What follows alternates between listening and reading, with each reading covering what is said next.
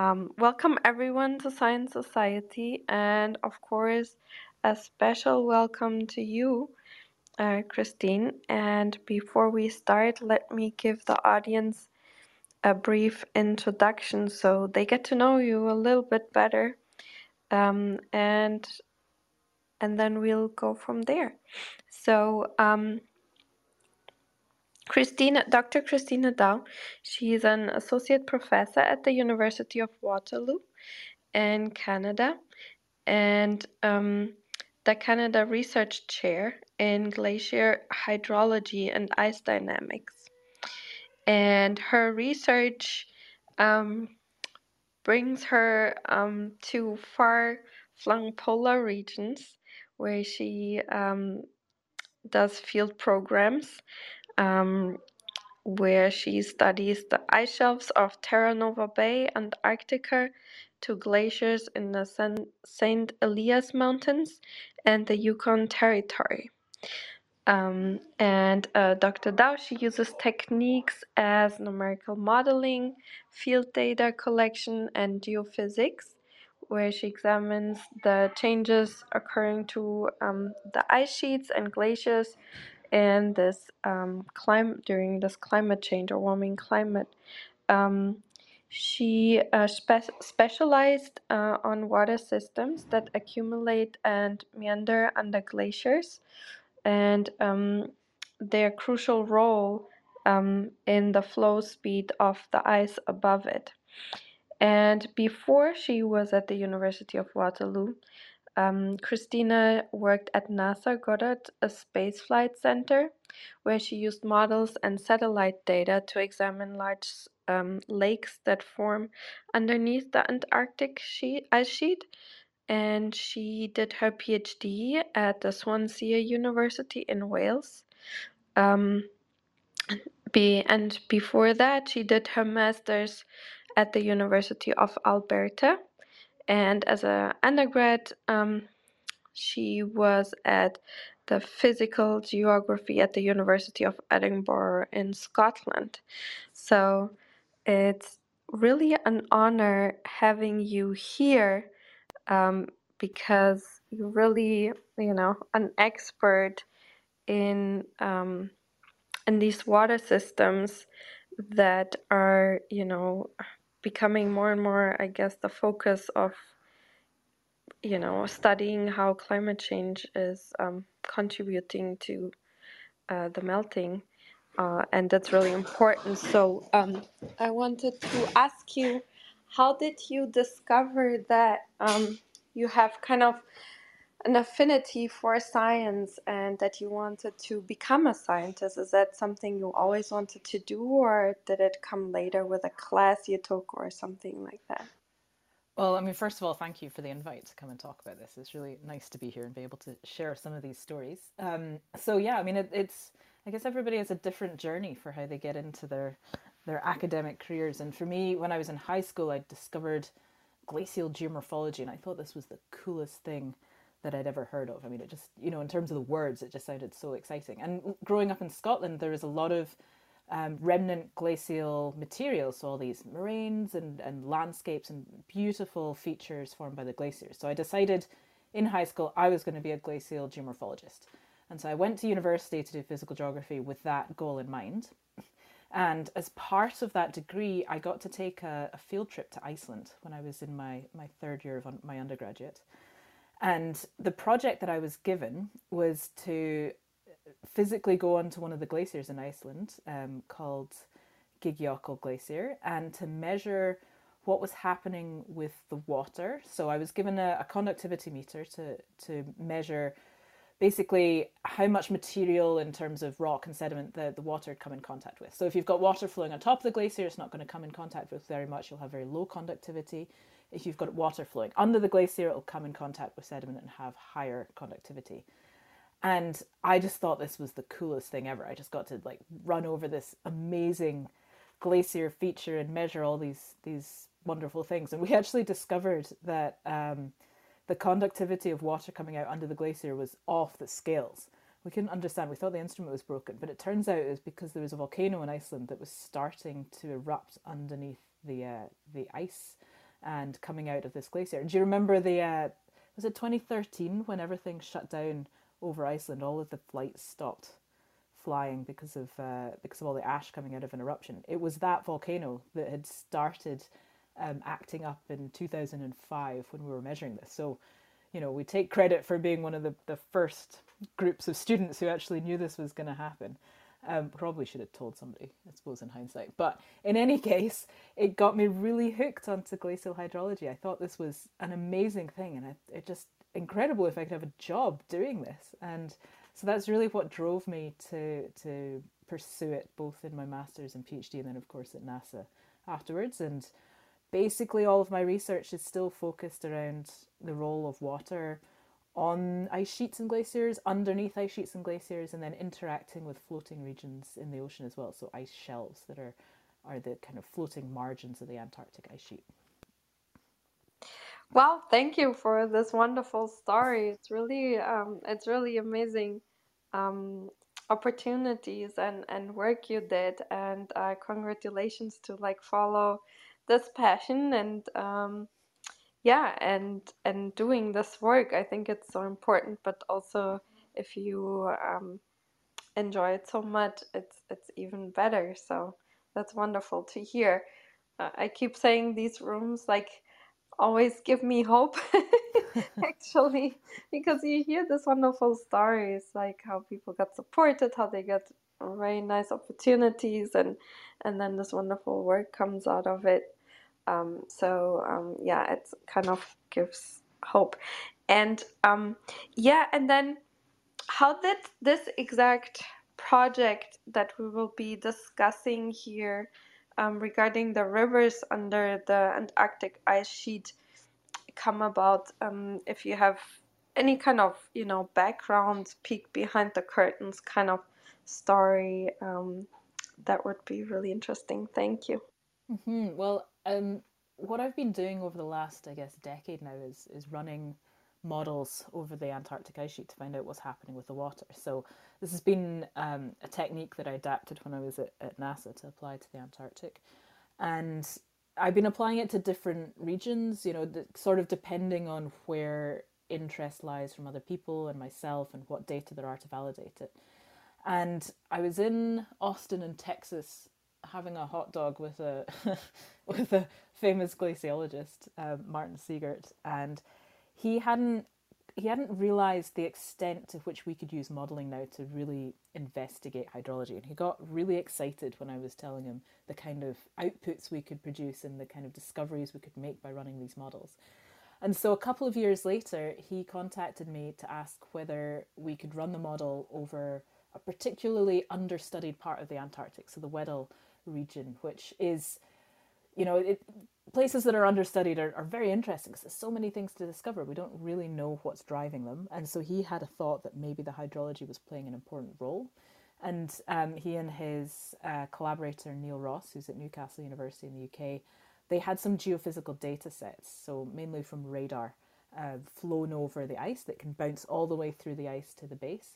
And so they had some hints that hydrology was doing something interesting, but they really needed the model to try and tie it all together. So that's how we started talking about it. And it's in some ways it's kind of word of mouth within a community like glaciology that people either do some reading or talk at conferences or at meetings to try and find out what the new techniques are and where we can start working together. And this is a nice way to bring together different data sets and different expertise. So I'm really excited that it all worked out. Well, wonderful that it all worked out. And yeah, thank you so much for giving us this kind of background, or yeah, peek behind the curtain. And yeah, for everyone, the slides are pinned on top of the room, and please feel free to access them. And Christine, the stage is yours. Thank you. Okay, great. Thank you so much. Well, I thought everybody, well, first of all, thank you for coming to listen, but we'd kind of get started a little bit with, kind of 101 subglacial hydrology, a little bit about how the system works, because I realize that there's very few of us in the world who actually really look into the system, and it's quite different from what you imagine in terms of lakes and rivers on the Earth's surface. You know, you're thinking of similar features, but they've got a kilometer or two of ice on top of them. So the physics that we're dealing with are quite different. So if you want to jump to slide 2, I started with an image here with sources of glacial water. So maybe some of you have seen images of the Greenland ice sheet or alpine glaciers with beautiful rivers. You know, the color is spectacular, like in the picture in the bottom there, because it's really absorbing all the light on top of the white ice surface. So you get this brilliant blue river and lake features. They're really spectacular to work with. And they're very important because what this water does is it accumulates on the surface, it runs over the ice until it finds a crack in the ice, which is called a crevasse. And once it flows into there, then you have processes where the water can enlarge that crevasse then into the ice. And the reason for that is because the water is more dense than the ice, so it's always having a downward pushing force on the tip of that crack. And if you get it in just the right conditions of strain in the ice plus the weight of that water, that crevasse can crack all the way through the ice to the bed. So we're talking, you know, through a kilometre of ice, hundreds of metres, wherever you happen to be.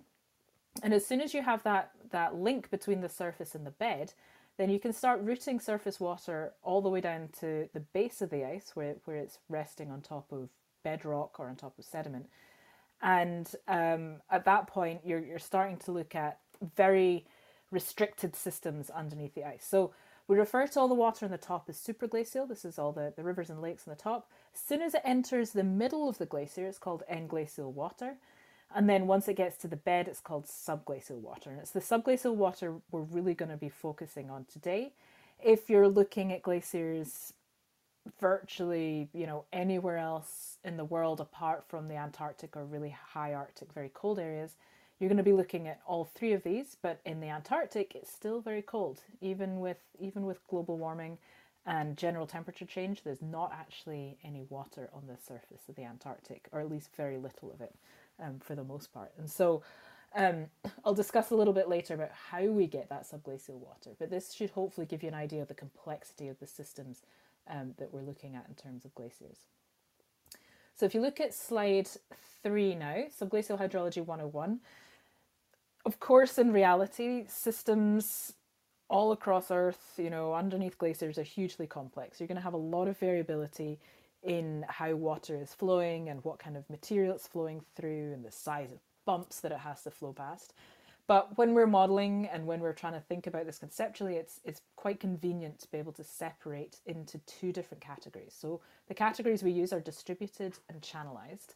And we tend to think of distributed systems as very inefficient. So it's very difficult for water to flow through these systems. You have it building up in like little cavities underneath the ice and tortuously flowing between these cavities to try and make its way from the interior of the ice to either the margin or to the ocean, wherever your glacier terminates. Now, the important thing about these inefficient distributed systems is that they're very highly pressurized. Because that water doesn't really have anywhere to go, it's very difficult for it to flow. It builds up more and more pressure as it accumulates under the ice, and it can build up enough pressure that it can physically lift the ice up above it. And that's very, very important in terms of flow rate. So that the more that ice is lifted up over a larger region, the faster the ice can flow. And that's very important because the faster ice can flow in the ocean, the more sea level rise we're going to have. So a lot of glaciology is trying to look at what is driving these fast flow rates and how this might change in the future. Now, when we look on the channelized side, these tend to be seen as a lot more efficient systems. And what's happening here is that even in your distributed inefficient system, there will be locations where it's easier for water to flow from one cavity to another. And that means water flowing through there is going to be going a bit faster. That allows it to melt out the ice above it, which makes it even more efficient, which can pull more water through, which melts out more ice. So what we end up doing is basically growing channels underneath the ice. And it's a self-perpetuating process as long as you've got the water supply to do it. And when you can get huge channels, I mean, some of them can be several hundred meters wide. And we have evidence of this even in areas of former ice sheets. So across Canada, you've got eskers, which are showing very large channels or the remnants of them from the former Laurentide ice sheet. So we know that this is a process that happens underneath the ice sheets. Now, the important thing about channels is that because they're so large and so efficient compared to the distributed system, they tend to be a little bit lower pressure. And the reason for that is you've got always a competing element of how fast that water is flowing through the channel, allowing viscous melt. So the friction of the water and the ice allows melt. And then you've got the weight of the ice pushing down on that channel. So those are the competing processes. So in Greenland, for example, you have water getting from the surface to the bed, varying over days, hours, changing all the time. And that changing water rate means those channels are constantly growing and shrinking again, depending on what time of the day you are. But they generally tend to be lower pressure. And as many of you know, water flows from high to low pressure. And so those channels will draw the water out of the inefficient distributed system, removing all that nice kind of high pressure lubricating water, and they end up slowing the ice down. So particularly when we're looking in Greenland, we're interested in whether the channels are going to be big enough to slow the ice down in the future. Is it going to speed up? Is it going to slow down? That's a really important message for trying to figure out, how fast we're going to get sea level rise from changing ice motion.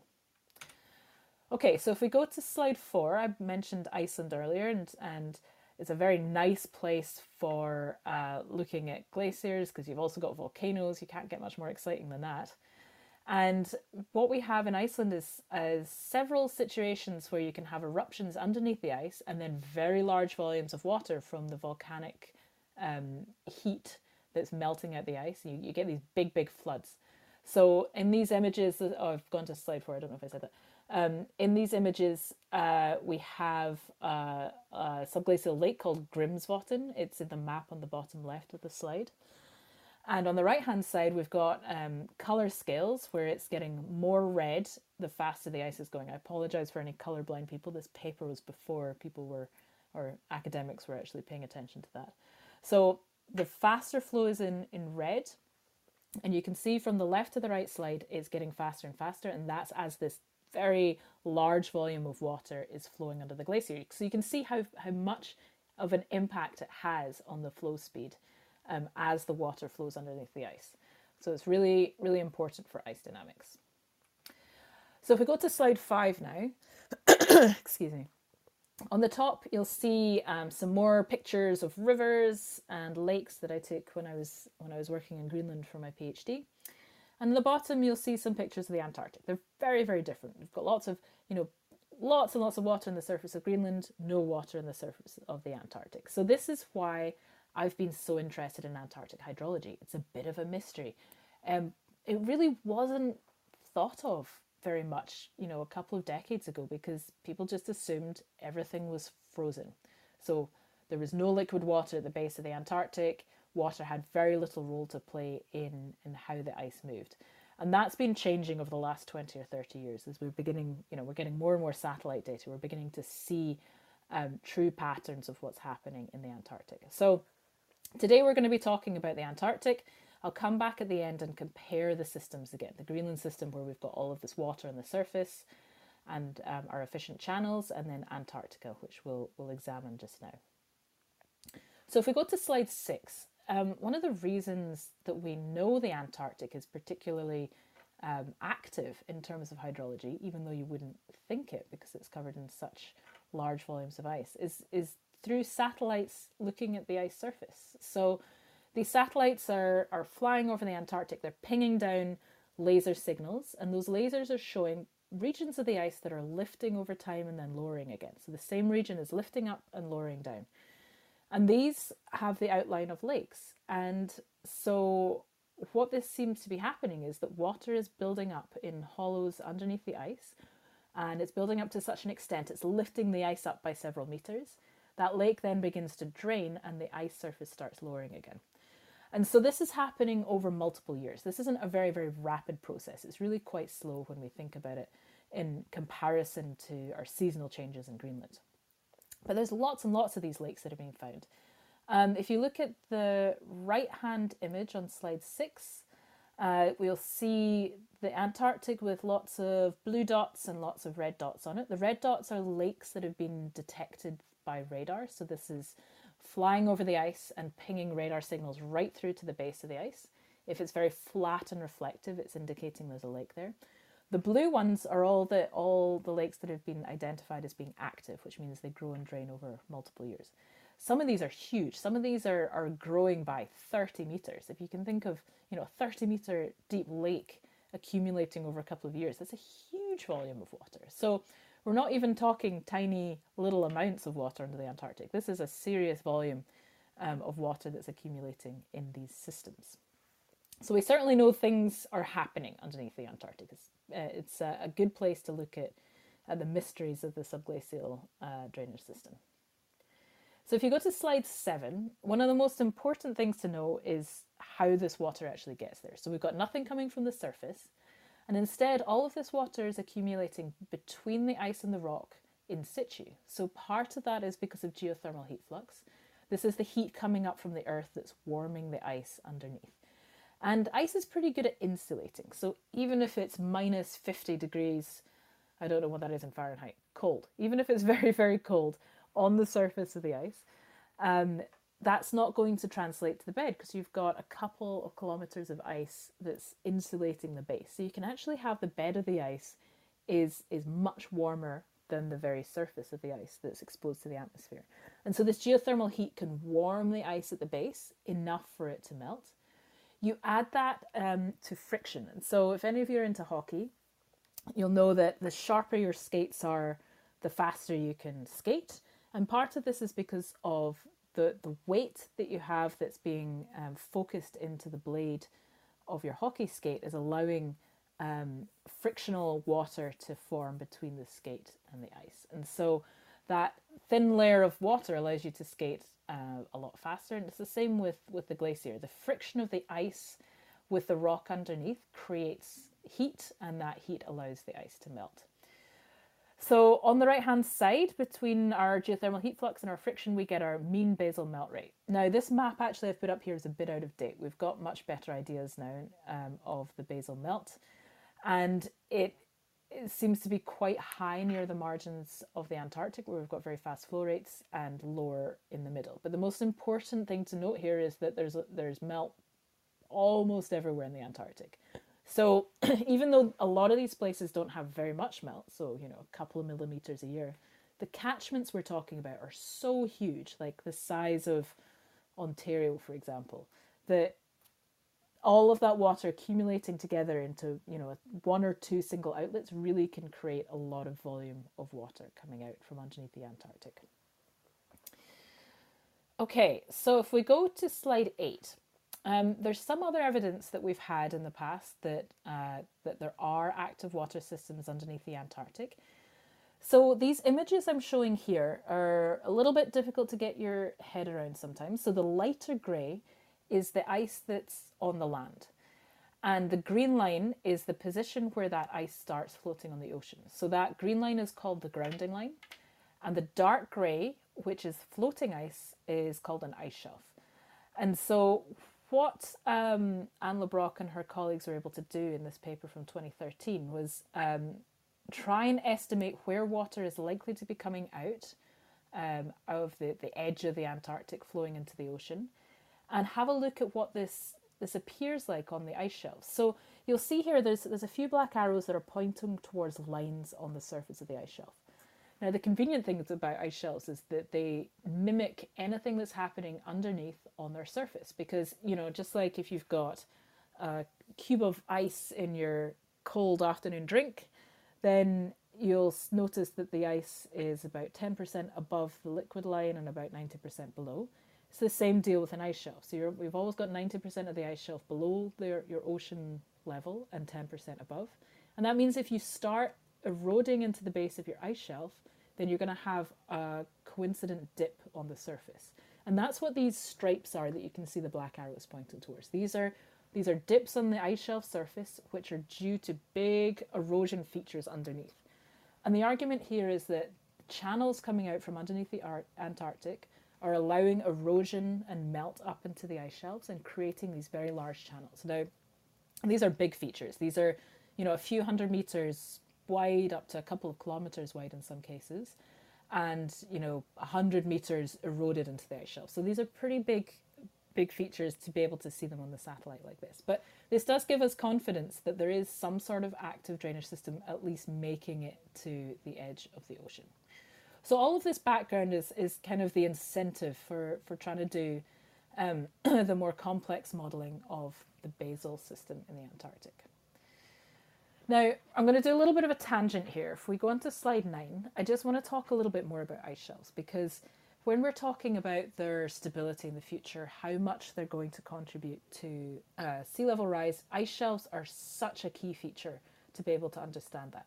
They're essentially acting as a belt that's holding on the grounded ice behind it. So the friction of the ice shelves with their kind of surrounding boundaries on the left-hand side of slide 9, you can see all the bright colours of the ice shelves.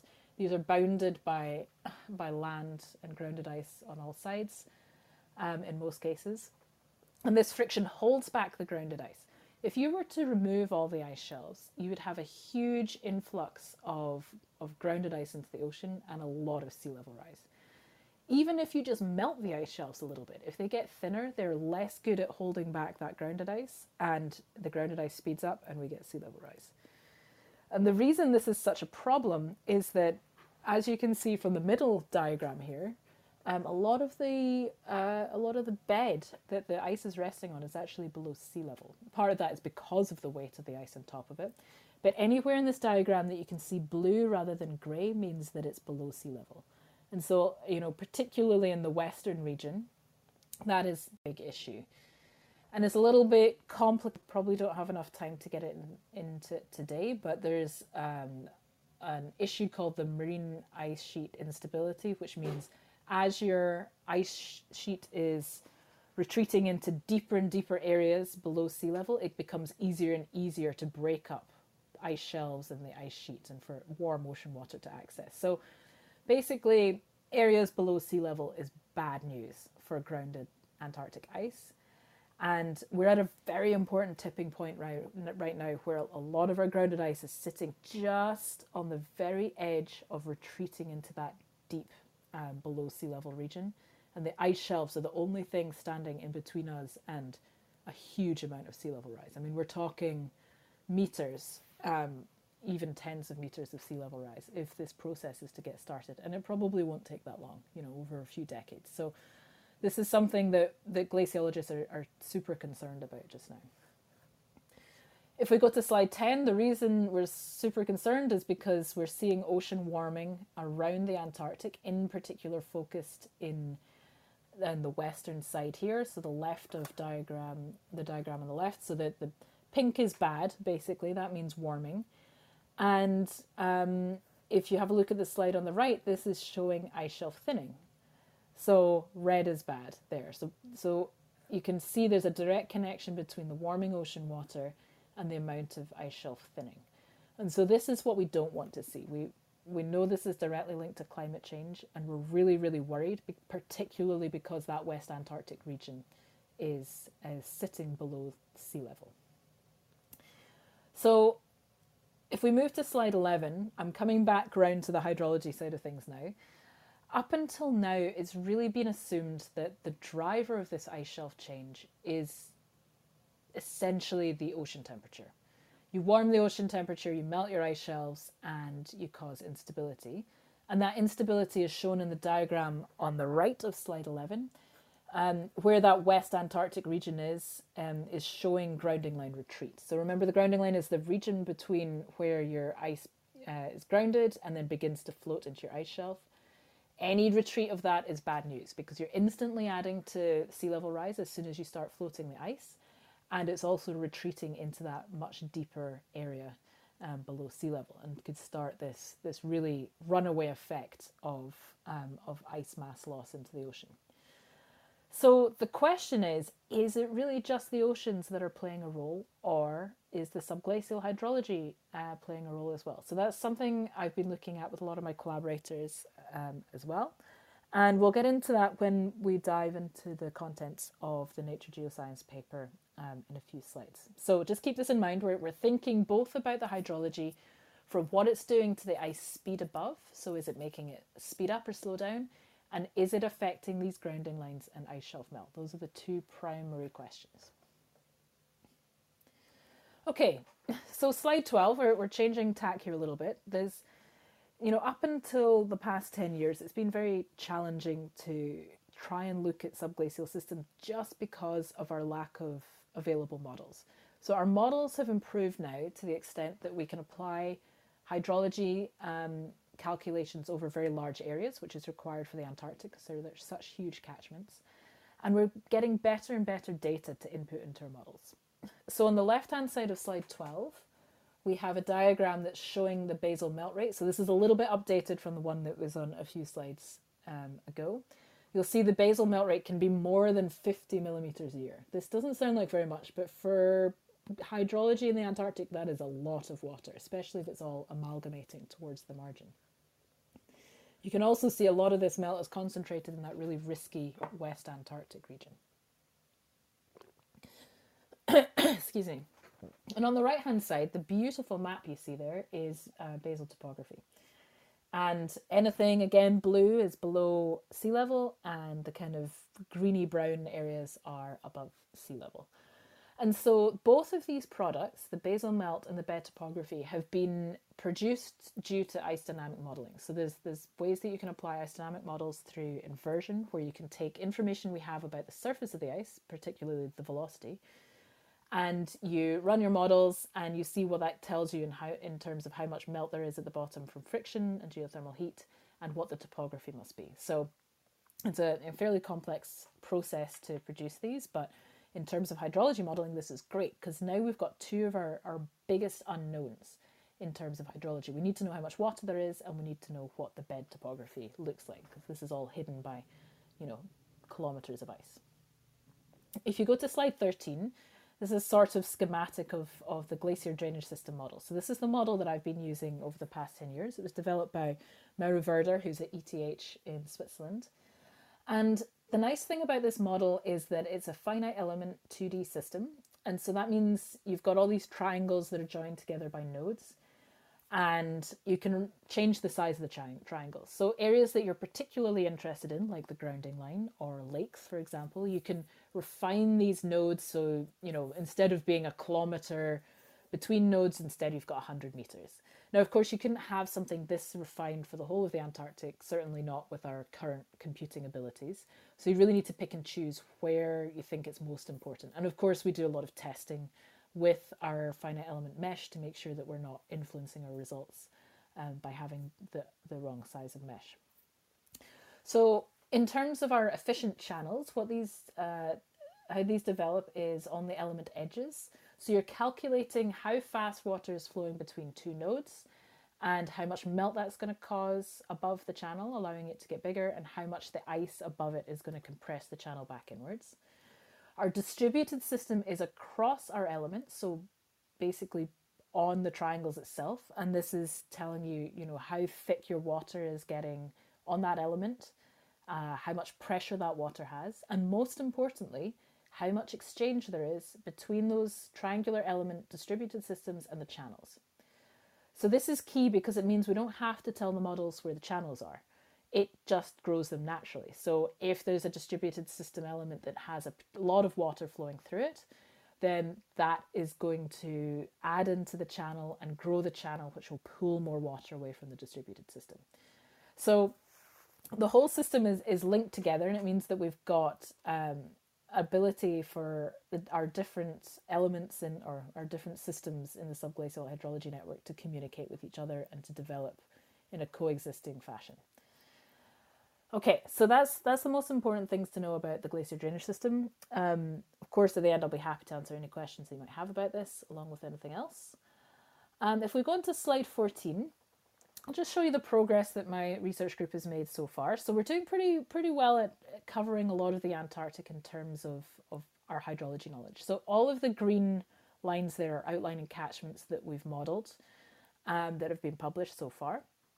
And the blue ones are those that are in progress or currently in review for various journals. So we're getting a good idea of how the whole system works. Of course, the goal is to do the whole system. So that's what I'm going to be working on for the rest of the year, is to try and have an entire Antarctic output for subglacial hydrology, which would be very useful for being able to project into the future. Okay, so now we're going to focus in on the study that I was published in Nature Geoscience in 2022. So if you can go to slide 15, this is showing you where this catchment is.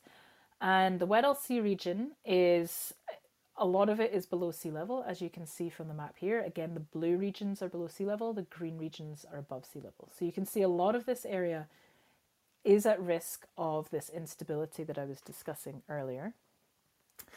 On the right hand side, you can see how big this catchment is in the Antarctic. This is taking up a lot of room. And so, we're somewhat restricted in what we can do in terms of modeling refined areas, just because it's such a large area. But it was important to do the whole thing because it's got such a large volume of ice that can contribute to sea level. So if you were to melt all of it, you'd raise global sea levels by 4.3 meters. You can, we're already having trouble with rising sea levels just from a few centimeters. Can you imagine what would happen if we had 4.3 meters of sea level rise? So this area is also pretty interesting because it's splitting the part of it's coming from the West Antarctic and part of it's coming from the East Antarctic. So in the map, you can see a red line that's dividing the West Antarctic from the East Antarctic. And this line even splits one of our major glaciers, Foundation Ice Stream, which is joined by Academy Glacier. We have some other pretty major systems here. We've got Institute Ice Stream, Muller Ice Stream, and Support Force glaciers. So these are all discharging fairly significant volumes of ice out into the ocean. The light blue line that you can see just above the Muller Ice Stream arrow is the grounding line. And so the ice is flowing from basically the bottom of this map to the top left of this map. And so all of our very active hydrology systems we're looking at are going to be coming out over that light blue grounding line. Okay, so if you want to go to slide 16, I'm now going to show some of the main outputs we got from the modelling of this region. So on slide 16, the main diagram is showing channel discharge. And so this is our big discovery in terms of the length of channels. Now, we knew there were channels coming out, but the assumption was that they were fairly, small in length, maybe a couple of tens of kilometers, primarily because we have a lot of fast flow in the Antarctic, and the assumption is you can't have fast flow if you have channels, because channels should slow the ice flow down. However, what we discovered here was that you can have a channel up to 400 kilometers long. And that's joining together with another channel that's, 200 kilometers long. So these are huge, huge features that are flowing underneath the Antarctic. And that's important because what they're doing is they're efficiently moving water from the interior of the Antarctic right to the margin. So you're talking about lots and lots of water accumulation over that area. And indeed, we see at the very margin there, you have a channel discharge of about 24 cubic meters a second. So it doesn't sound like a huge amount, but given that that's happening every second, every day, every year, this is a lot of fresh water that's pumping out over the grounding line. Now, the second key finding is also shown on this diagram. If you have a look at where the channel is coming out over the grounding line, so that's where it's light blue transitioning into the dark orange colours. Those orange colours are representing ice shelf melt. And this is calculated completely separately using satellite products to try and figure out how much melt there is. So this wasn't our work. This was work that had already published by Sushila Dasmili a couple of years ago. But what we discovered was that our channels are coming out exactly where we have the highest ice shelf melt. And that's really concentrated on these very vulnerable grounding lines. So this is why I had my tangent into why ice shelves are important and why ice shelf melt is important, because this discovery means that up until now, really one of the major drivers of ice shelf melt, i.e. subglacial hydrology, has been ignored. And this can no longer be ignored. It's a really, really important driver.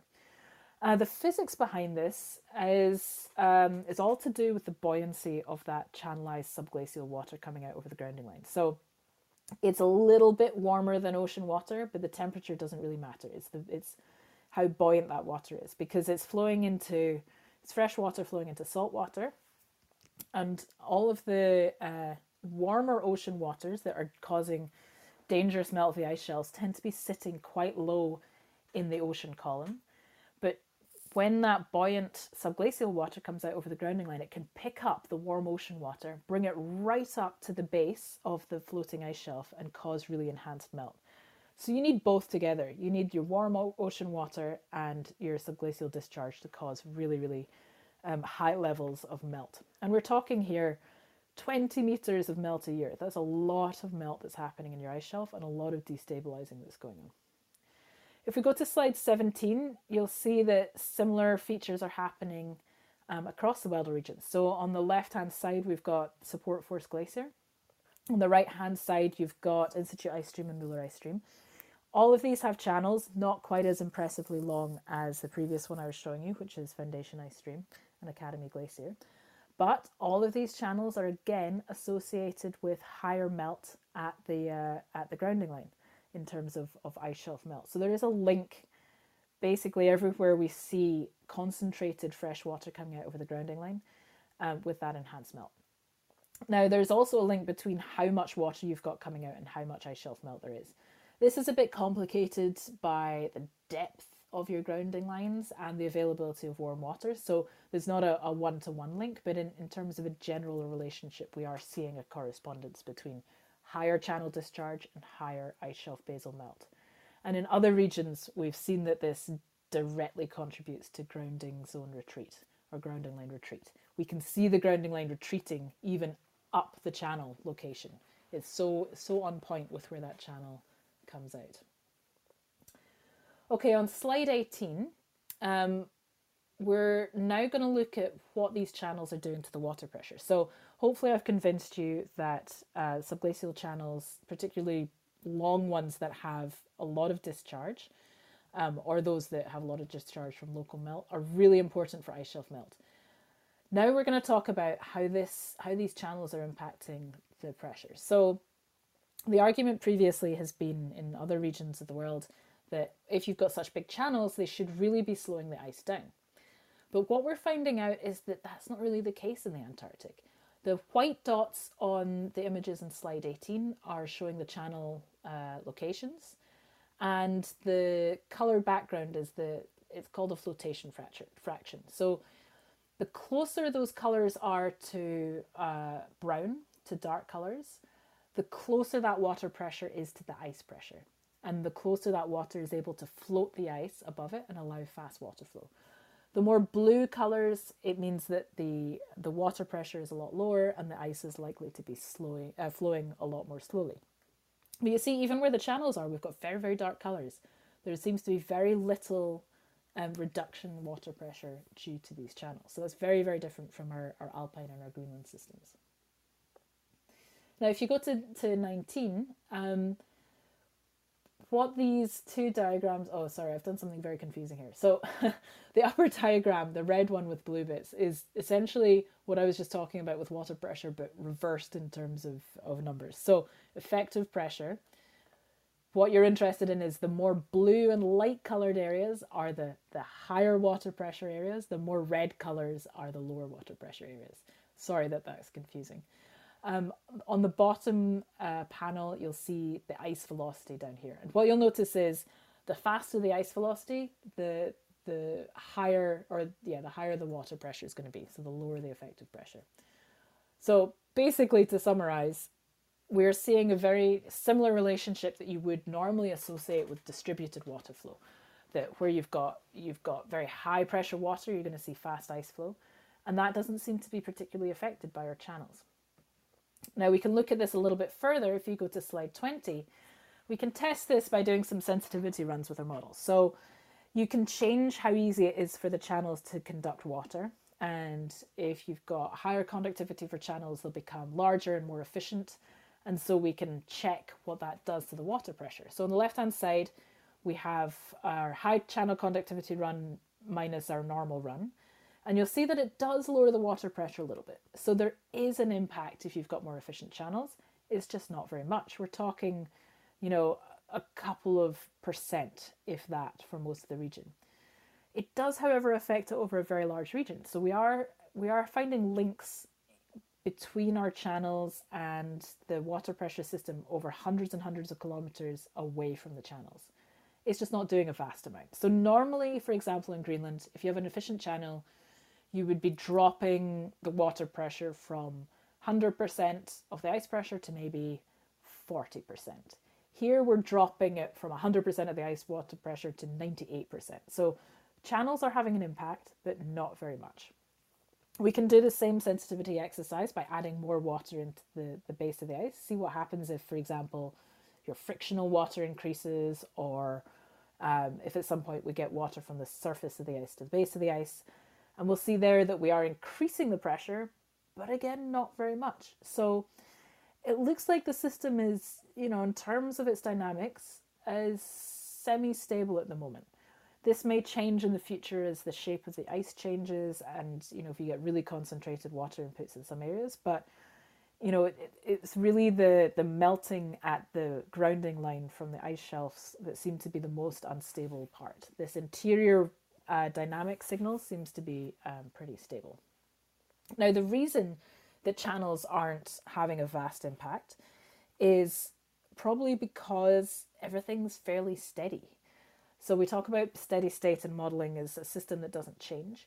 Now, the system changes a little bit in the Antarctic because you do have some lakes growing and draining, but generally on a month-to-month or even year-to-year basis, nothing much is changing. So there's plenty of time for that ice pressure to kind of equilibrate with our volume of water flowing through the channels.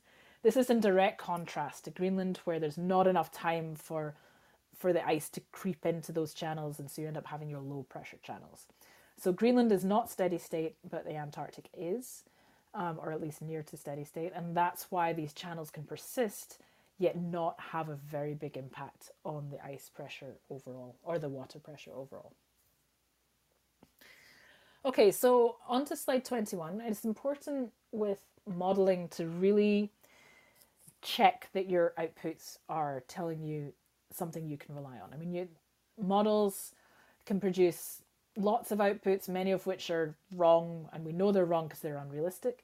But even within the range that are realistic, it is really useful to have an ability to constrain those model outputs. And that's where this collaboration for this paper really came into play, because Martin Siegert and Neil Ross had geophysical data that had been collected from a NASA aircraft, pinging radar down through the ice to the base of the ice.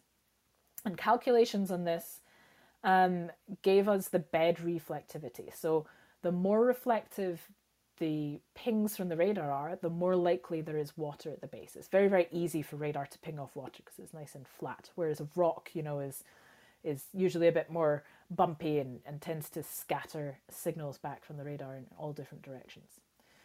Now, luckily in the Antarctic, more and more data are being collected from radar systems that are giving us an insight, both into where water is, but also what the actual bed of the ice looks like.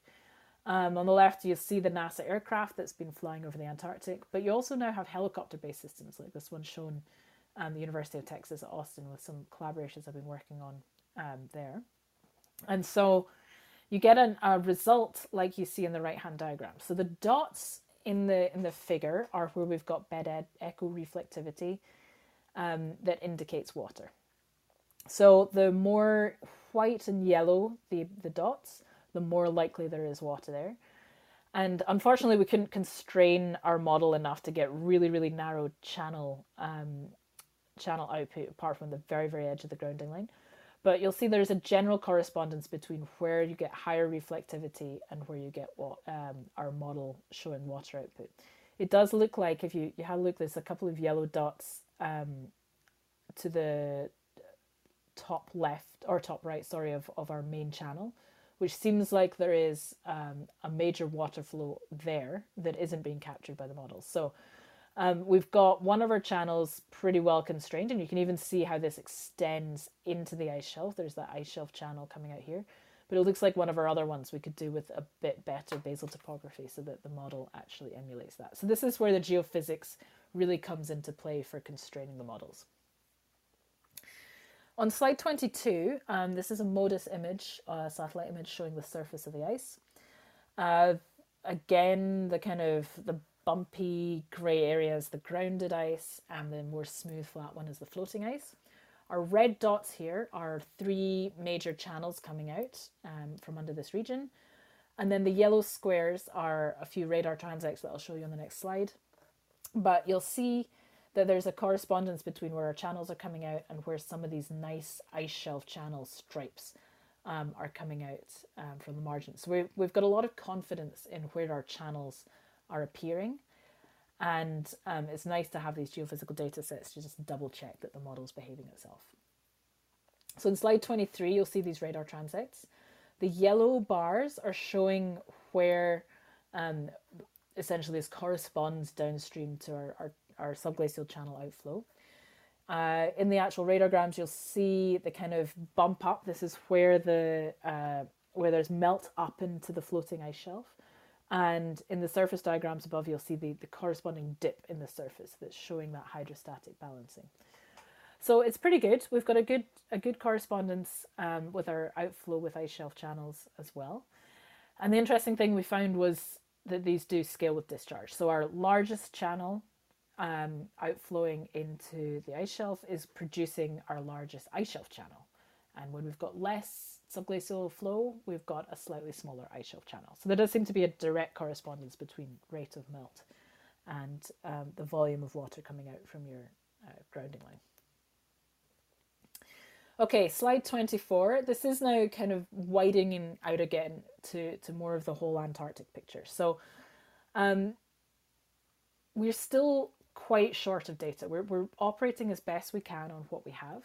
But this diagram here is showing where different radar surveys have been completed. So the purple ones are all from this University of Texas Austin survey through their aircraft and helicopter. And they've done an amazing job at collecting really high concentrated data in different regions. The grey in the background is from the NASA campaigns to collect data, but you'll see there's very big gaps, including actually the region that we're remodeling. And so there's a lot more to be done to really find out what's happening at the bed. And what we're hoping is that we can continue collaborating in the future to try and direct these radar surveys. So if we know there's particularly interesting hydrology features from the modelling, we can see if these surveys can go out and very closely map what's happening at the bed. And that will be very useful for trying to validate the model, but also for finding the most interesting things to look at with the radars. On slide 25, it's not just more data we need, we also need a lot more modelling. Now, what I've been talking about so far is a hydrology model on its own. So there is ice above it, so it does know that there's a couple of kilometers of ice above it because we need that closure rate for our channels. But it's not coupled to the ice. And what I mean by that is you don't have a scenario where, say, you have very high pressure water that allows faster ice flow, and then you can have more melt and more addition into the hydrology system. That would be ideal. But up until now, we haven't had coupled systems. And that's actually changed over the last 6 months. We've finally got around or had the ability to couple subglacial hydrology and ice dynamics together. Now, the diagrams on slide 25 are actually an application of this kind of coupling to a glacier in Greenland, which is so far the only place that this kind of study has been published. And this is showing that you've got your subglacial system on the right, and then on the left, what it's showing is melt rate from these subglacial plumes of water coming out the front and then melting the kind of front edge of the ice or the floating ice in front of the grounding line. And so this is exactly what we need for the Antarctic. We need ice dynamics, so we've got that link between hydrology and ice flow speed. And we need ocean models that'll take into account how much subglacial water is coming out and affecting the ice shelves in the Antarctic. And we're pretty much there. We've got the ice dynamics and the hydrology coupled. Now we're working on coupling the ocean as well. So there's going to be a lot of exciting work coming out about this over the next couple of years. Now, in terms of other data, if you go to slide 26, there's been some amazing collaborations recently in the global landscape in terms of trying to gather glacier data. So I've been talking about Weddell Sea region, but there are some other really key regions in the West Antarctic that are vital for future sea level rise prediction. And one of those is Thwaites Glacier, which you can see here, modelled in terms of channel discharge on the right hand side. But these collaborations have been working over the past few years internationally to try and get as much data as possible from Thwaites Glacier. So that's talking about, I mean, you can see all of these options here on slide 26. There's aircraft doing radar, there's seismics, there's melt measurements underneath on top of the ice shelf, there's GPS measuring velocity, there's boats going to look at bathymetry, there's AUVs, there's so many exciting things happening. A couple of papers just got published in Nature about what's happening at the grounding line, and they sent an AUV underneath the ice shelf in Thwaites Glacier to measure water flow coming out of the grounding line. So this is really the first time that's been achieved and the first time we can test it against what the model's showing. And they found some really interesting stuff where they saw pulses in fresh water coming over the grounding line. Now that's something we don't see in our hydrology models. So it's going to be fascinating to go back and try and figure out exactly what's been happening there. And that's really going to improve everything moving forward as we join together these data and models to get the best possible outputs. Slide 27. I mean, really what you would want when you're trying to look at hydrology system is to tap directly into it. I mean, all of these things I've been talking about so far are looking at it remotely. So either through geophysics or from modeling. What we would love to do is to be able to drill through the ice all the way to the base and put some instruments in. Now this has happened in the Antarctic. There's been a couple of lakes that have been drilled into, and there's an image from one of those lakes on the left hand side of slide 27, subglacial Lake Whillans, and you know, it's fascinating to see what the data are coming out there and see whether it matches what our idea is of the subglacial system. On the right hand side, I'm cheating a little bit. This is actually my own glacier drill from the Yukon, so very, very different environment to the Antarctic. That one only goes 400 meters though, so if we're going to take it to the Antarctic to drill into the subglacial system, I'm going to need a lot more hose.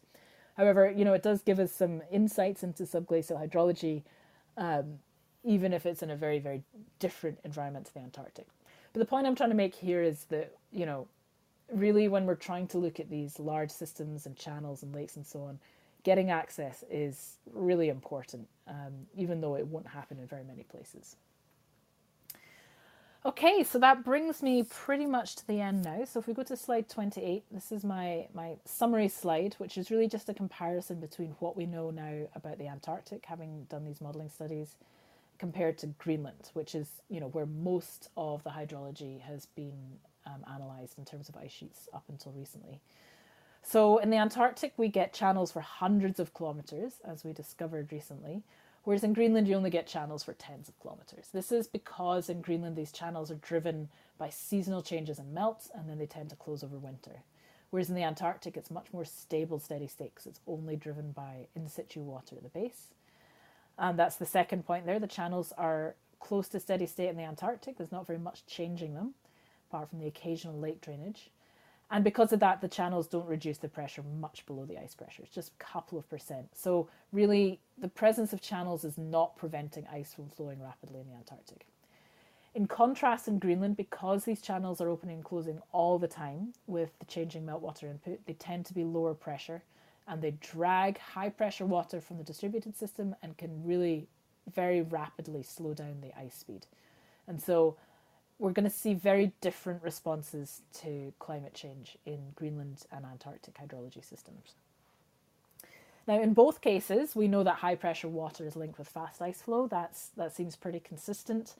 And now we know why you can have channels and high pressure water flow in the same location in the Antarctic, so they're not mutually exclusive. We know in the Antarctic that we've got hydrological connections across the catchment. So that means that you can have, you know, a channel 400 kilometers long that's drawing water right from the interior all the way to the margin. I would imagine it's the same in Greenland. We haven't tested this yet, but probably things that happen in different areas of hydrology catchments in Greenland are going to affect other areas. It's not clear the scale over which that happens, though. It's maybe a slightly smaller scale than the Antarctic, but we won't know until we do some modelling to test it.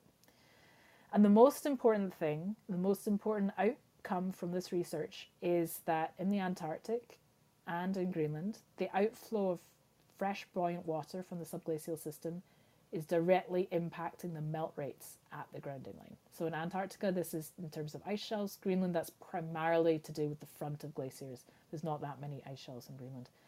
But in the Antarctic, these ice shelves are so vital for the stability of this ice body that we're really beyond the point now where we can ignore subglacial hydrology. I very strongly argue that models in the future, ice dynamics models, ocean models, really have to take subglacial outflow into account if they're going to correctly estimate how much melt there is of ice shelves and how unstable that's going to make the Antarctic in the future.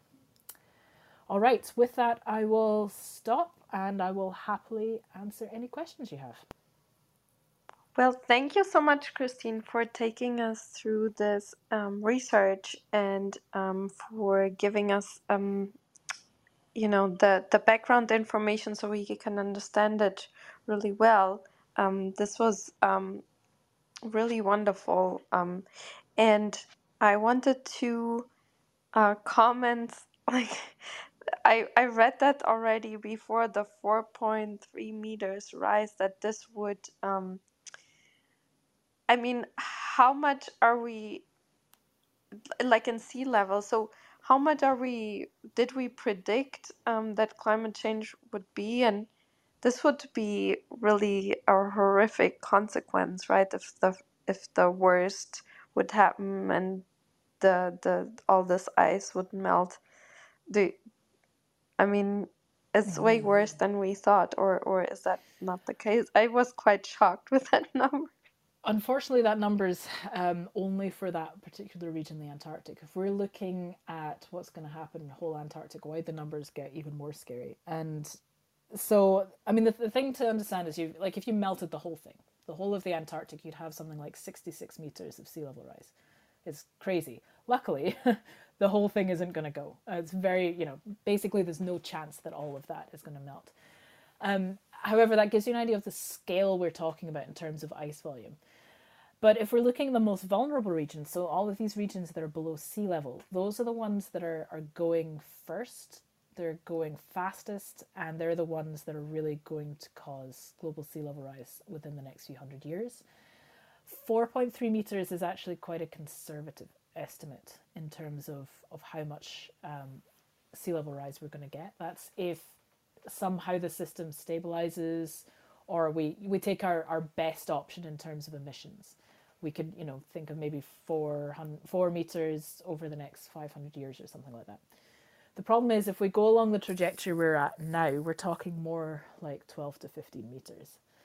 And while this is beginning to be included in IPCC predictions of ice mass loss, there's a lot of things that aren't being taken into account there. So, for example, subglacial hydrology is not discussed in terms of instability in the Antarctic. I'm hoping the next IPCC round will be able to include it because it's really going to speed up how fast these systems start reacting. And we're learning all the time about how unstable these systems are, how fast they're reacting, but things are changing faster than we hoped. So in Thwaites Glacier, the really vulnerable one in the West Antarctic, it really is retreating faster than we hoped it would. And so the next 10, 20 years are going to be very interesting to see what happens with that system. But yeah, I mean, we're going to have to brace ourselves over the next few centuries for really serious sea level rise. And the West Antarctic ice sheet is a terrifying place. So, on those forecasts, I'm wondering if you've seen the preprint from James Hansen from last December, Global Warming in the Pipeline, which takes into account the effects of aerosols, which have been underestimated in how much they are reducing the temperature rise that we see due to the various forcings. And I'm wondering and he's projecting that essentially figures like 8 degrees are what we're essentially locked in for, unless something changes rather radically. So I'm wondering if the kinds of forecasts that you just made factor in those observations. To my knowledge, it hasn't been published yet, but I've read through it. It looks really comprehensive. That's great to know. I haven't actually seen that myself, so I'll have a look. I'll have a look later today once we're off this call. But that's a terrifying number, 8 degrees. That none of the models we've been running for the Antarctic change in the future have taken into account that kind of temperature change. I mean, it's a complicated system because what's happening is the temperature change is changing wind directions in the Antarctic. It's changing how warm ocean water is brought up to these ice shelves. And so what I'm not sure of is how directly the actual rate of change of temperature is going to affect ocean warming. But the problem we have is that, say, for example, we only do 3 degrees of warming or 4 degrees of warming, then there does seem to be this tipping point in the Antarctic beyond which there's no reversing it. So once your glaciers have retreated off their kind of pinning points right now and are actively, very rapidly retreating into the over deepened regions, you can't stop it. And that's where this kind of 4 meters of sea level rise is seeming really likely. That there doesn't seem to be much physical reason for the ice to stop moving at that point.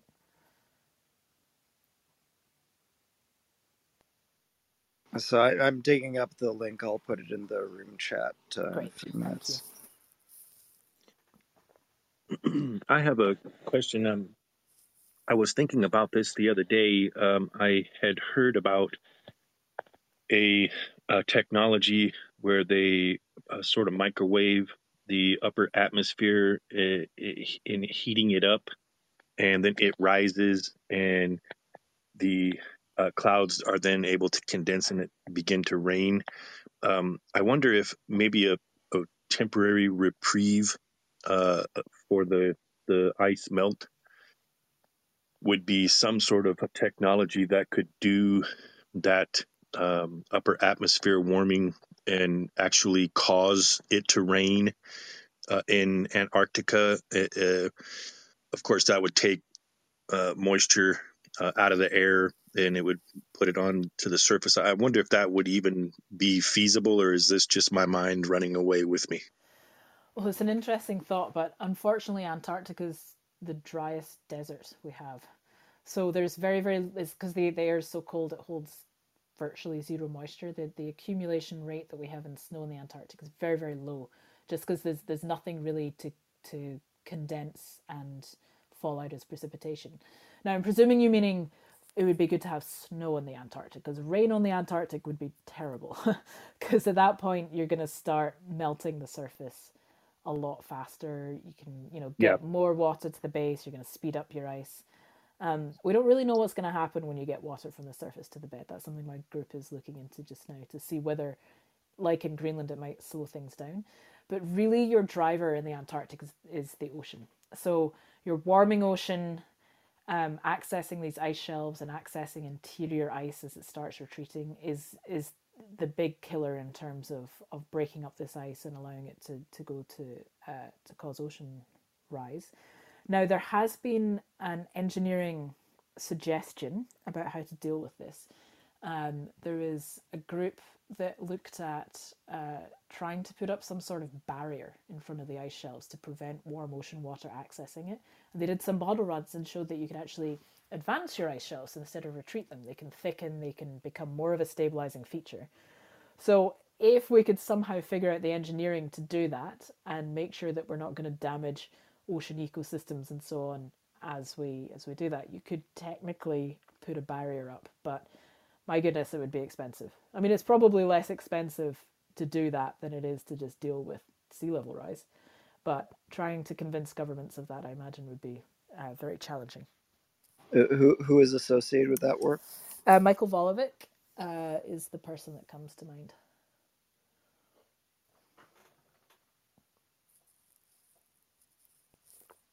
Yes, it would definitely be with snow, trying to make it snow. But so you're saying that the the air down there has such little water in it, anyways, that sort of effect would probably be have unlikely results when it comes to trying to make it snow.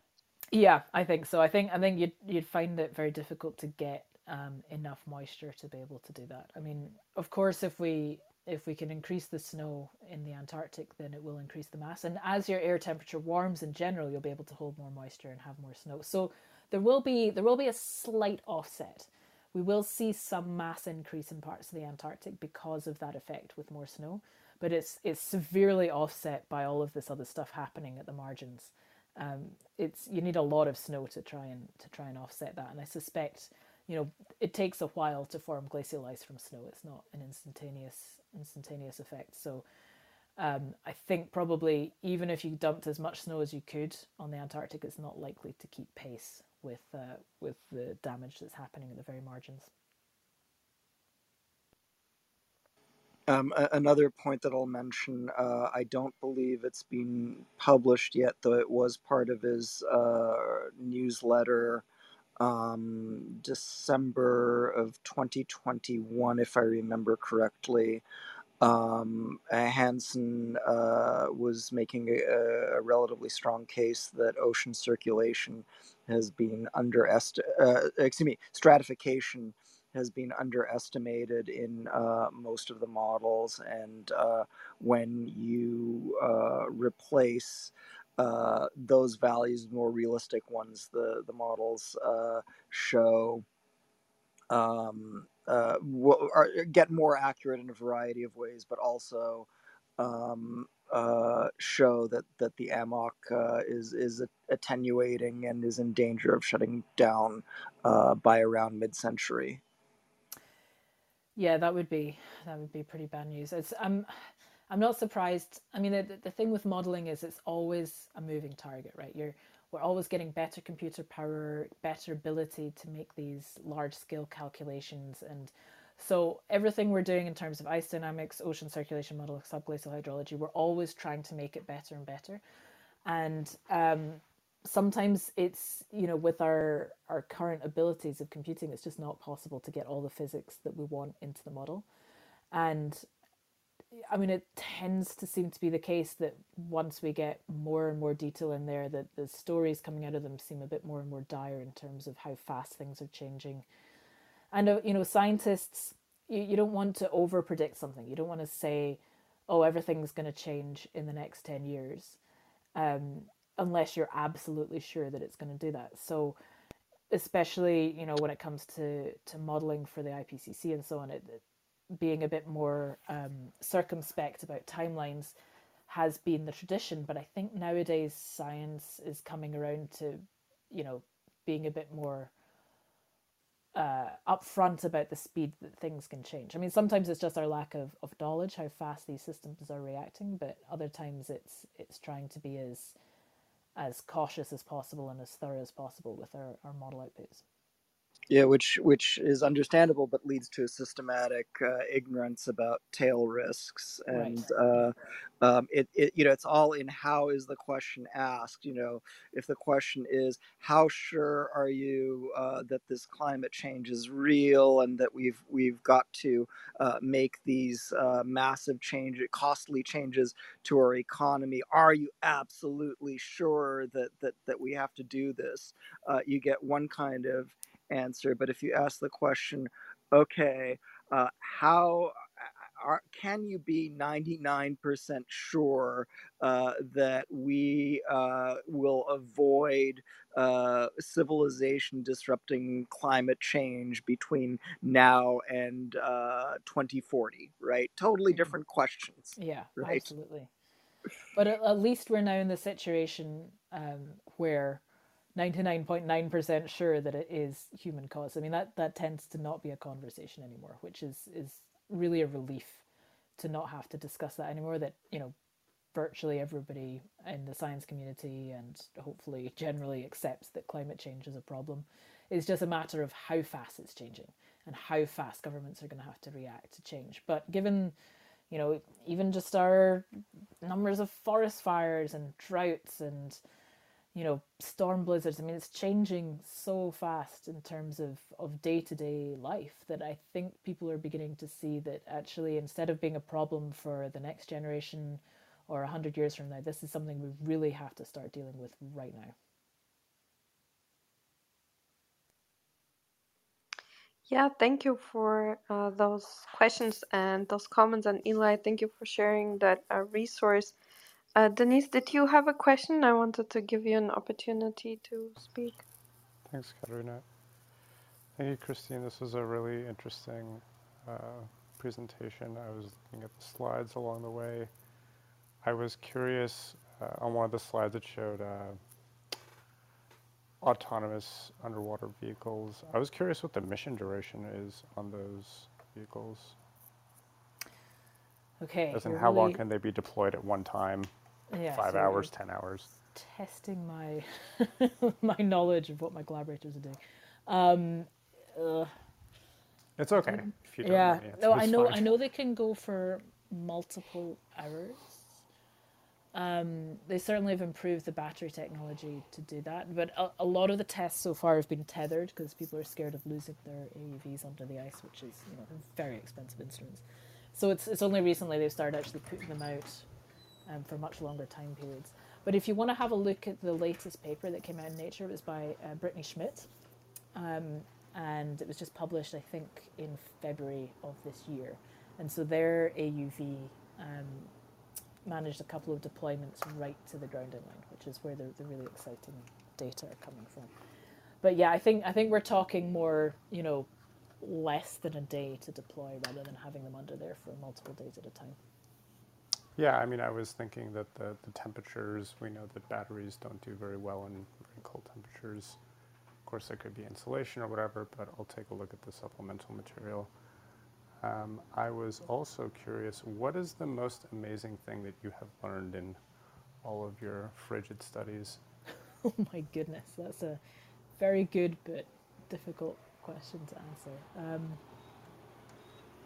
Most amazing thing. Like I think this connection between the subglacial discharge and the ice shelf melt is by far the most important thing that I've discovered through my work, and I was actually quite shocked by how much of a correspondence there is, and it's not just in the area that I showed you; it's everywhere.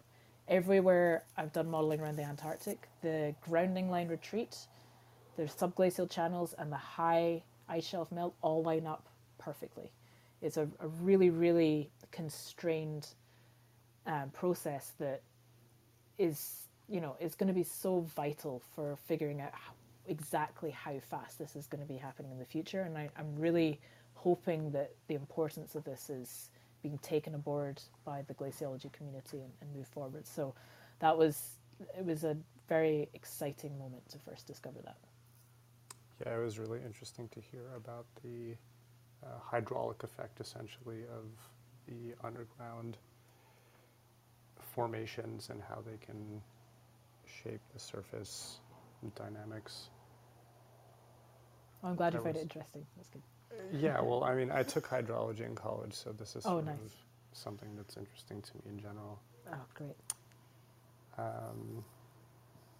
So how, well, are there any book recommendations that you can give for people who are new to the subject? Because I'm sure, I know there's one person at least in the audience that likes this question. I mean, books in a field like glaciology are a little bit tricky because the discipline is advancing so fast that, you know, things tend to get out of date quite quickly. So I would actually recommend keeping up with journal articles Journals, in yeah. Nature Geoscience, and Science Advances. Those are where the really big discoveries are coming out just now, and where the most exciting new stuff is coming. I mean, for glaciology in general, like Glaciers and Glaciations by Ben and Evans is a very good textbook to kind of understand the basics of what's happening. If you want to get really geeky, you can read The Physics of Glaciers, which is one of my favorites. It's got, you know, a few more equations in there, a little bit more details about the physics, obviously. But again, you know, these are published years ago. They're not taking into account some of these new things. So if you're going to read some books, I think you should also keep up to date with the latest publishings in the high-ranking journals as well. Yeah, the journals is usually the right answer. Yeah. And two more questions. So you had noted that we should be pretty worried about the calving off the polar regions. So I was curious what you're doing personally to prepare for the situation. Oh, well, I'm certainly not buying any oceanfront property, that's for sure. Luckily in Ontario, we're fairly far inland. But it's an interesting question. So I just came off maternity leave. I've got a 11-month-old daughter. And it was something, that I've been thinking about a lot, is how to prepare her for this world that we're moving into, because she's likely to see even more change due to climate warming than I'm going to see in my lifetime.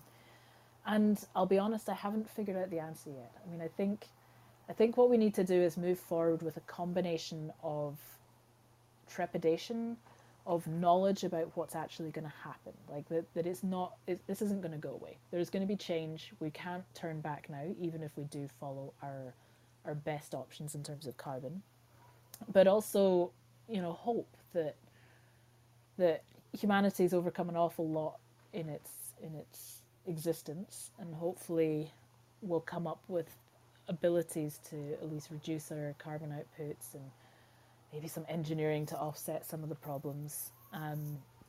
But I mean, that's all I can do really, is try and prepare her for what the future might be like. That was going to be the other question. Well, what do you see in terms of policy to fix this? And you just answered that. Okay. So I appreciate all your answers and your presentation. Great, thank you so much. So on that last point, people are now more interested, even with some trepidation, about various quote geoengineering unquote approaches. I have been looking into solar radiation management. I'm not a fan of what I term hopeful chemical dumping, whether it's iron fertilization in the ocean, or sulfate aerosols in particular, or stratospheric aerosols in general. Although with the latter, you have to ask, well, is it likely to be worse than the likely alternative? And I'm not so sure that it is actually worse. But what I have devoted some focus to is space-based solar radiation management. I'm trying to coin the term insulation modification as perhaps a less unattractive term, but in a really condensed nutshell, because there have been whole rooms done on this, the idea is positioning structures at Lagrange point 1 between the Earth and the Sun to deflect just enough insulation to counterbalance radiative forcing. And what I'd specifically like to both ask you about and encourage you to think about is whether insulation changes, which nobody's been looking at really to any depth, or almost nobody, could be incorporated in the kind of models that you have been doing. Okay, it's an interesting prospect. I mean, it's like all of these geoengineering situations. The problem is if we mess with something that we don't really know what the downstream effects are going to be. So we know that we could lower the average temperature in the Earth by reducing the amount of sun coming in, but what is that lack of sunlight going to do for other aspects like plant growth and so on? I'm absolutely no expert in that at all. I mean, you could certainly plug that into the models in terms of finding out how that would reduce the global temperature effect and incoming solar radiation. I don't know if that's been tried yet. I don't know if people have experimented with that in the global climate models. In terms of glacial models, we tend to just take the outputs of what the climate modelers have given us. So there's a bit of disconnect sometimes between the different communities in who's testing what in terms of these scenarios. But have you ever read the Mars trilogy? Red Mars, Blue Mars, Green Mars? No, I've discussed it with people though, but I know what you're talking about. Yeah, I believe they tried that. I'm not sure it actually worked very well in terms of outcomes for Earth. But also, bizarrely, I think, when were they written? The 80s? They actually had the collapse of the West Antarctic ice sheet was the big problem on Earth, which caused a lot of people to move to Mars. So it's a bit of a um, predictive book there, potentially.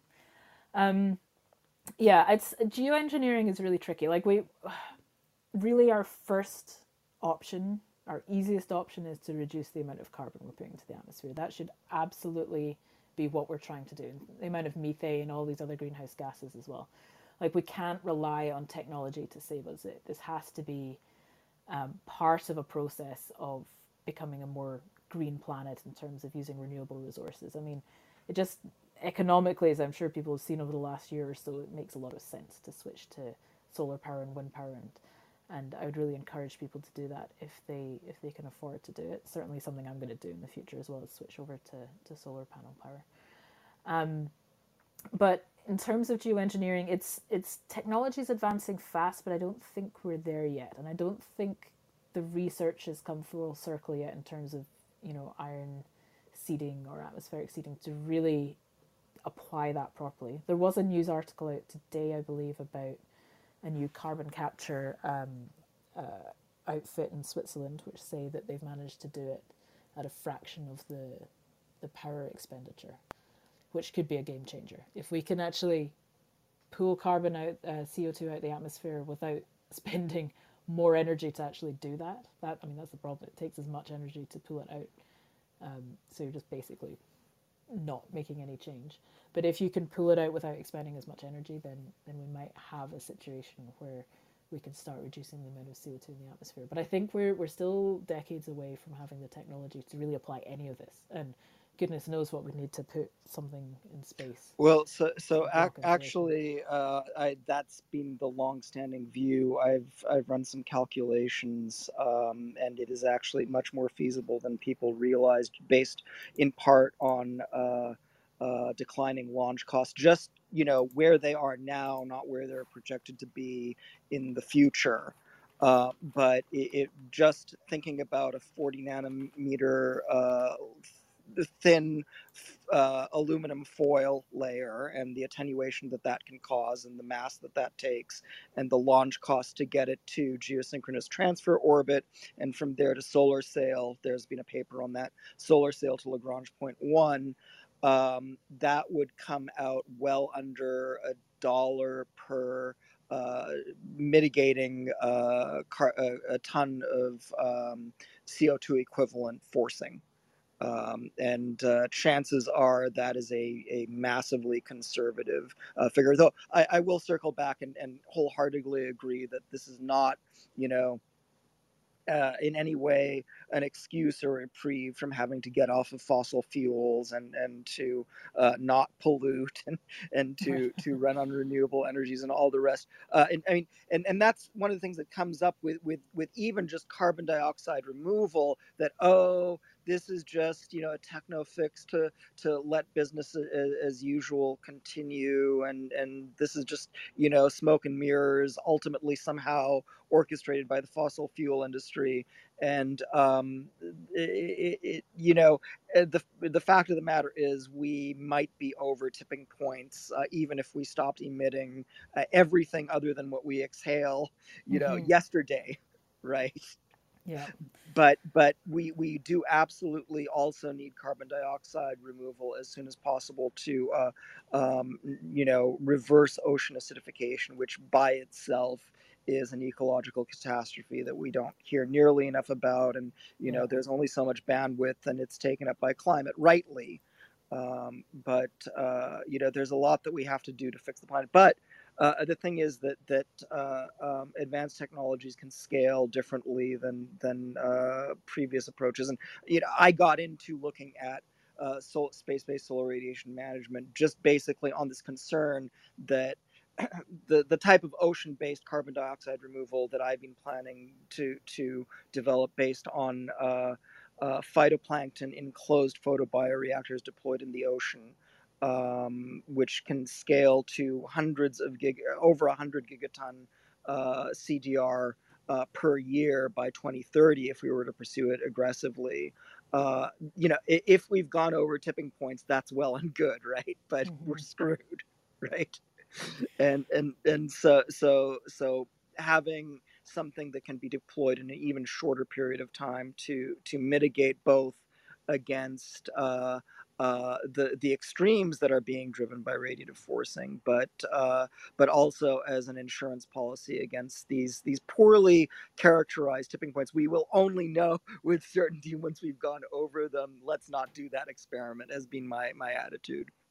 Yeah, and hopefully we're not too far past it now, for it to make all the difference that it needs to. But that's super interesting. Like, I'll keep an eye out on what's coming out of that, because it's certainly, I hadn't heard about that before, and this idea of putting something into space to block solar radiation, or at least not in terms of an actual real plan.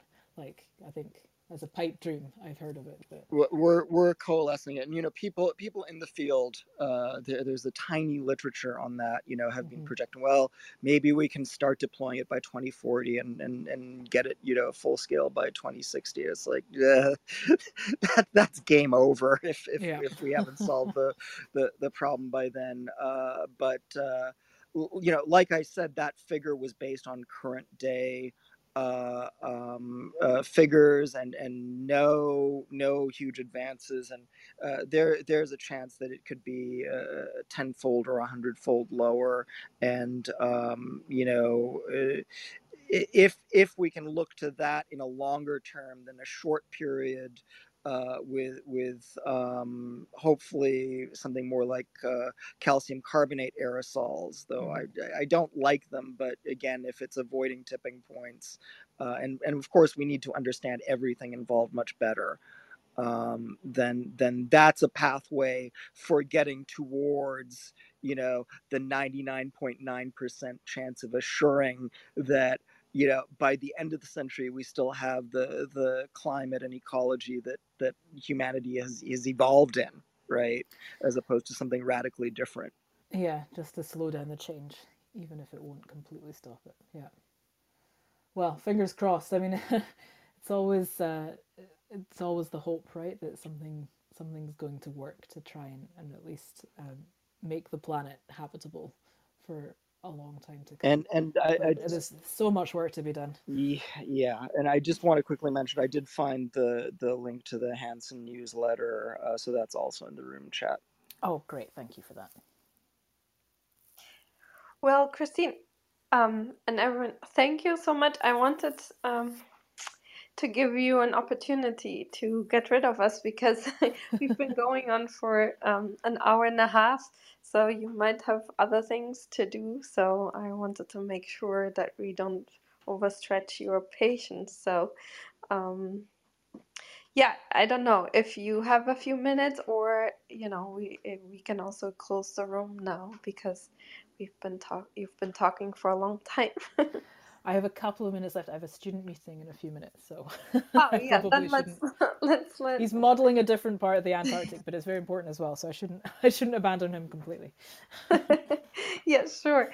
Well, thank you so much for explaining your discoveries that are really important, and we wish you all the best for, you know, future discoveries, and stay warm in your it must be very beautiful and very different to do the field research. Mm-hmm. And yeah, we are looking forward to following your work, and yeah, to hear what comes out of your models with the exciting new data merging, basically, that you described in the end. I'm really looking forward to that. And yeah, thank you so much. Well, thank you for inviting me. This has been really fun, and thanks for the questions as well. It's really nice to chat to people about these things. Well, great. That's the best part. If you, the speaker, enjoyed it too, that's the best scenario. And yeah, thank you so much, everyone. I wish you all a happy weekend. We'll have a room again next week. How we have a neuroscience room, how efficient learning in children changes kind of the GABA, so the inhibitory neural system in the brain, and how it's taking part in learning.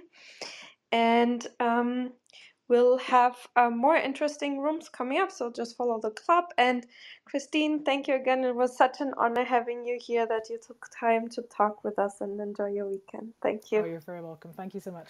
Okay. Fascinating talk. Thank you. Yeah, thank you, Eli, for all the resources that you shared tonight. And I'll close the room in 3, 2, 1. Bye, everyone. Thank you.